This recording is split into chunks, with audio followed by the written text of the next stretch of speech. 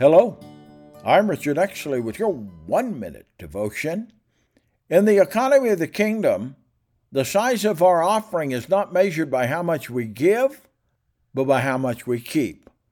Luke says, Jesus looked up and saw the rich putting their gift into the offering box. And he saw a poor widow put in 2 small copper coins. And he said, "Truly I tell you, this poor widow has put in more than all of them.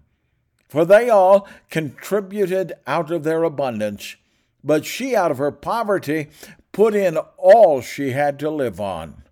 Let me ask you a question. Are you measuring the size of your offering based on how much you give or how much you keep? Lord Jesus, teach us to give out of our need, not just out of our abundance. Amen.